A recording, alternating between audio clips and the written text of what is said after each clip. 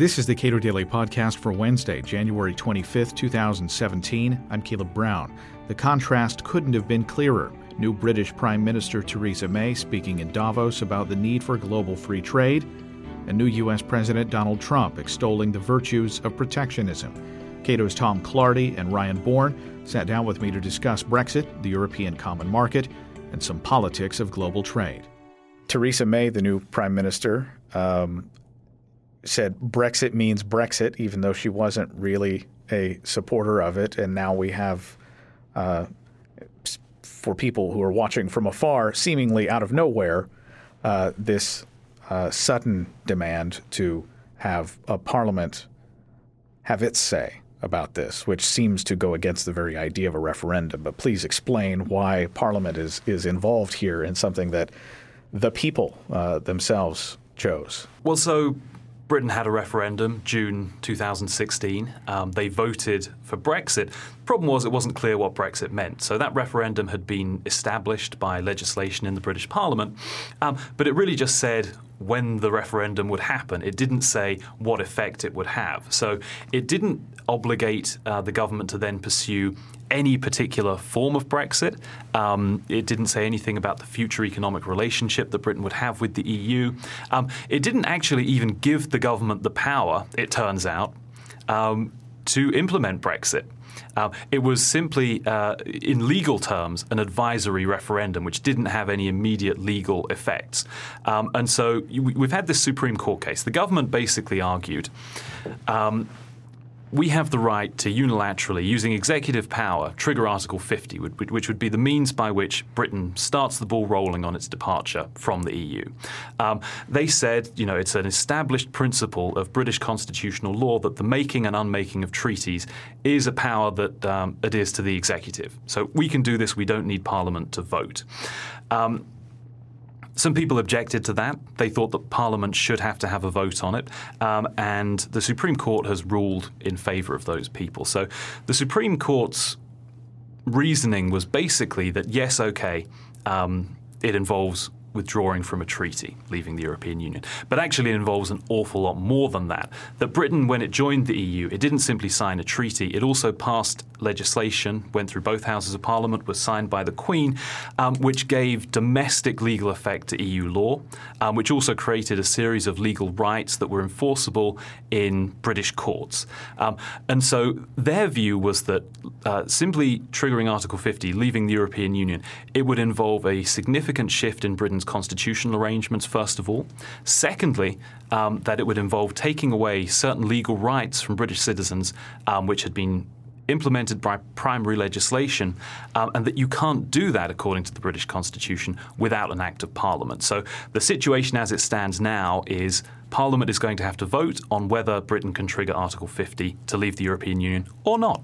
Of course, this is all a very interesting constitutional debate, but as with so many other Supreme Court cases, and I imagine the situation is the same here in the US as well, the practical consequence might be particularly insignificant. And one of the reasons for that is just the sheer politics behind this. If you were to map the votes according to Leave and Remain totals across all of the constituencies in the UK, and model them as if it were a general election, Leave would have won an overwhelming majority of about 92 seats. That's bigger than even the majority that Tony Blair had in his landslide election victory in 1997. So the practical consequence of many MPs, members of Parliament, who, if they decided to vote against the triggering of Article 50, given the huge Leave votes in their constituencies, I think many of them would get into the 2020 general election and find themselves quickly out of work. So there's a big binding, I think, political constraint to actually get this through, despite the Supreme Court's ruling today. So this is effectively a foregone conclusion? Yeah, I think it's worth saying they might not even last till 2020 if they were to try and stop Brexit at this point, because, of course, it's a little more complicated than it used to be, but is still within the power of the British Prime Minister to engineer an early general election.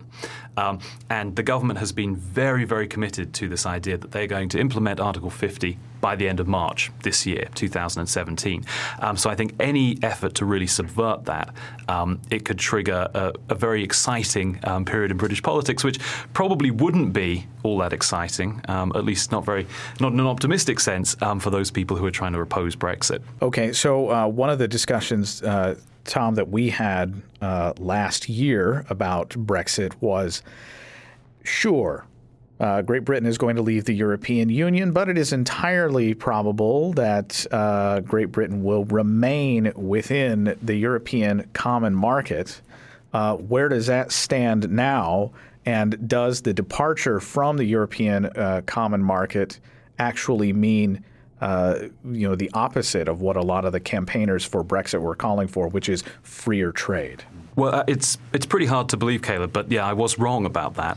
I know that when we talked about this in the immediate aftermath of the Brexit referendum, I felt fairly confident, actually, that whatever the rhetoric that there'd been during the campaign, that the simplest and easiest route for the government to take would be to leave the European Union but remain a member of the European Economic Area. Now, I think what became clear politically since the referendum, if indeed it wasn't clear at the time, is that the UK's position on immigration was really inconsistent with continued single market membership. And I thought that there was some possibility of a fudge there. But basically, other European Union policymakers have been absolutely clear that you can't separate out the free movement of people from the free movement of goods, the partial free movement of services, and the free movement of capital that forms that single market. And so I think because Britain was determined to take control of its own borders, have an independent immigration policy, single market membership really was no longer sustainable as a political idea in Britain. Is that because this is a package of rights and obligations that the European Common Market membership would impose upon Great Britain? Right. So that's the idea. It's a common package that we can't have just some of it. We can't just pick and choose. And so really the position has evolved to one where the British government is going to pursue a bilateral trade agreement, probably a fairly deep and far-reaching bilateral trade agreement, but one that I think will necessarily stop short of the comprehensiveness of the single market. Well, I think one of the reasons lots of people thought the single market exit would be the easiest and most straightforward was just because we've been in this organisation for over 40 years and it's quite difficult to disentangle yourself from lots of this legislation and regulation. And obviously there's a lot of adaptive policy areas where you've got to adapt your legislation accordingly. So what the government has done to try to avoid that cliff edge is they're going to introduce a so-called Great Repeal Bill, which is anything but which actually transcribes all existing EU law and regulation into British law, so that from now on, that law will continue to apply in the UK, but if we want to change it over time, that will have to go through the ordinary parliamentary procedures. Now, I think what soon became clear as this debate evolved was that the referendum campaign actually did have quite a big impact on the way that the debate was framed. And many people realised that within the single market, you'd still have to continue paying in quite significant net contributions to the EU budget every year. You wouldn't have control over your economic regulation, and your laws would still be overseen by the European Court of Justice. You wouldn't have control of immigration. And actually, another thing that people realised was it would make it far less easy to sign third-party free trade deals as a member of the single market. And the simple reason for that is that it's very difficult to negotiate service agreements with third countries if you don't control the regulation which governs those services. So once people realised all of these different things, they actually came to the same conclusion as many of the Remainers during the referendum campaign, which was that single market membership outside of the European Union in reality meant even less control than you have now over your economy, because not only do you have to do all of those things I just outlined, but also regulation gets made on your behalf and you're not able to vote over it. So people realised this really wasn't a tenable political solution. Tom Clardy? Yeah, I think I'm happy with the situation as it currently stands. I have high hopes for this bilateral trade agreement that Theresa May is going to pursue with the European Union. I just want to push back very slightly on the regulation point because, Ryan is talking a lot of sense there, and I agree with almost all of it. I do think, however, that sometimes the the regulatory argument against the single market can be overblown for the simple reason that I think that any bilateral trade agreement we agree with the European Union is probably going to contain a lot of regulatory equivalence provisions to start with. I think that probably the same will be true of trade agreements we reach with third countries like the United States, hopefully. And more than that, actually, a lot of European Union single market regulation. This was something that I only really found out about this during the referendum campaign, and I think it's an area that deserves a lot more study. A lot of that regulation actually originates with global bodies. These are agreements that are reached at a higher level than the European Union, and the European Union was then just implementing them. And so I think you have a situation where, yes, we'd be free from the European Union's version of these rules, but we'd probably end up with them in some other way anyway. So, and I'm not saying, it's good to have control over your own regulatory systems. I'd love to deregulate as much as possible. But I don't think we should necessarily be throwing an enormous party because leaving the single market means all that regulation is going to disappear. So don't smash the state, smash the super state. Is that the basic? Well, I think it's certainly true that in many ways the single market imposed quite healthy constraints on government from a liberty perspective. It stopped governments overtly subsidising different industries. It stopped those sort of protectionist, nationalist interests that you get.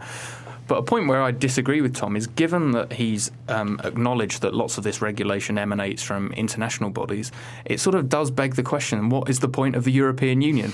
And one of the arguments that I made throughout the campaign was that it was very difficult to think of any issue that governments should legitimately be acting upon, whether it's the provision of public goods or dealing with externalities or forming bodies of regulation that happen to fall along the borders of the European Union as the appropriate level of government. Issues that governments deal with tend to either be very local in nature, which is why we have the big debate here about federalism and the extent to which you should devolve powers down to local and state governments, or they tend to be global in nature, and it's, again, very difficult to think of many issues over which the European Union will be the appropriate level of governance. Going forward with respect to trade between the United States and Great Britain, of course, you may have heard about a train that recently arrived in London from China.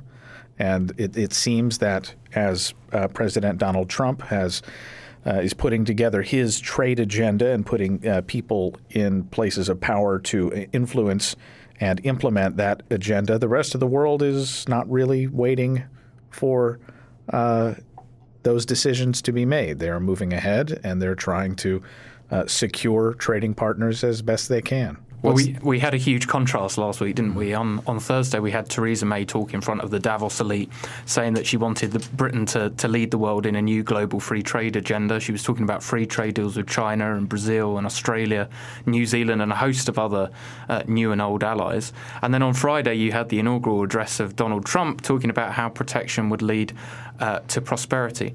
Now, bizarrely, despite that ideological chasm and despite the evidence from that the people who suggest that Trump and Brexit are part of the same anti-trade phenomena appear to be wrong. Put all that aside, somehow we've got to a situation where on Friday Theresa May is coming to visit Donald Trump and a US-UK trade deal seems to be on the agenda. And the reason that I think this is on the agenda, despite this big ideological difference, is really down to the politics. The UK is very keen to show that it's making a success of its post-Brexit world, and so wants to be seen to sign big, important free trade deals with third countries, and obviously the US. You don't get any more important country than the US in that regard. And I think also it helps Donald Trump politically if he were to get a deal like this. Because I think it would help assuage some of the fears of the more free trade elements of the Republican Party, that he wasn't completely overtly hostile to trade, and that actually there were certain countries, particularly with developed Western countries, that he was willing to even deepen those trade ties that currently exist. So I think politically this seems to be a match.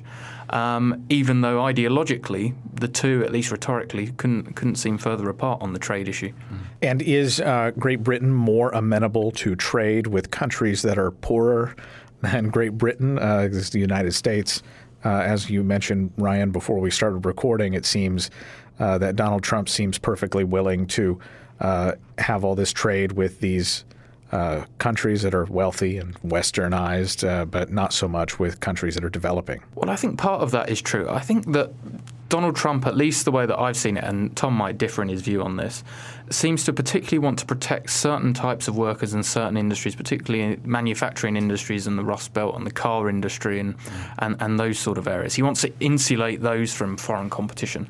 Now, of course, one of the beauties in that regard of a free trade deal with the UK is that manufacturing represents quite a small proportion of the UK economy, and actually what you'd be discussing if you were agreeing a US-UK trade deal is really high-end business services, things that wouldn't affect a lot of that electorate that Donald Trump is trying to reach out to. So I don't think it interferes too much with that agenda that he's trying to push, and that's why he's more amenable to it.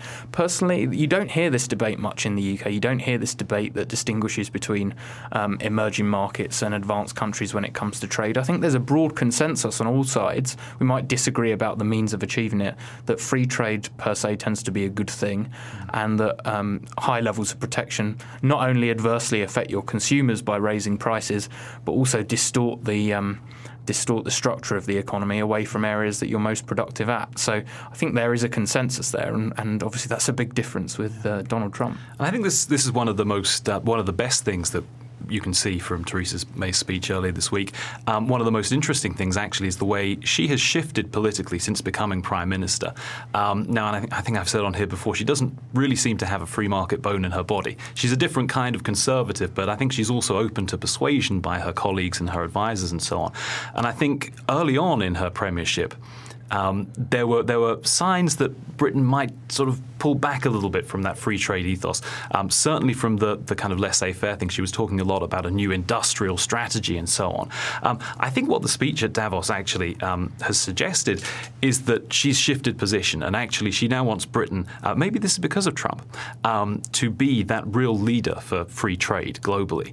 And actually sort of that kind of mood music, I think, is going to be pretty helpful in the Brexit, the effort to actually leave the European Union, to negotiate a new trade deal, because I think a lot of people, European policymakers, they're terrified of Donald Trump. They don't understand the whole phenomenon, and they definitely don't like what he's saying. And I think that strengthens Britain's position in those negotiations quite significantly, because if the US is not going to lead on issues like trade and liberal internationalism, then I think Britain wants to step into that place. There's a big shift, though, in both countries, and I think this is another area that unites them and makes a deal easier. I think both Britain outside the European Union and Donald Trump's US government seem to prefer bilateralism in trade deals to multilateralism. We've already seen Trump pull out of the negotiations on TPP.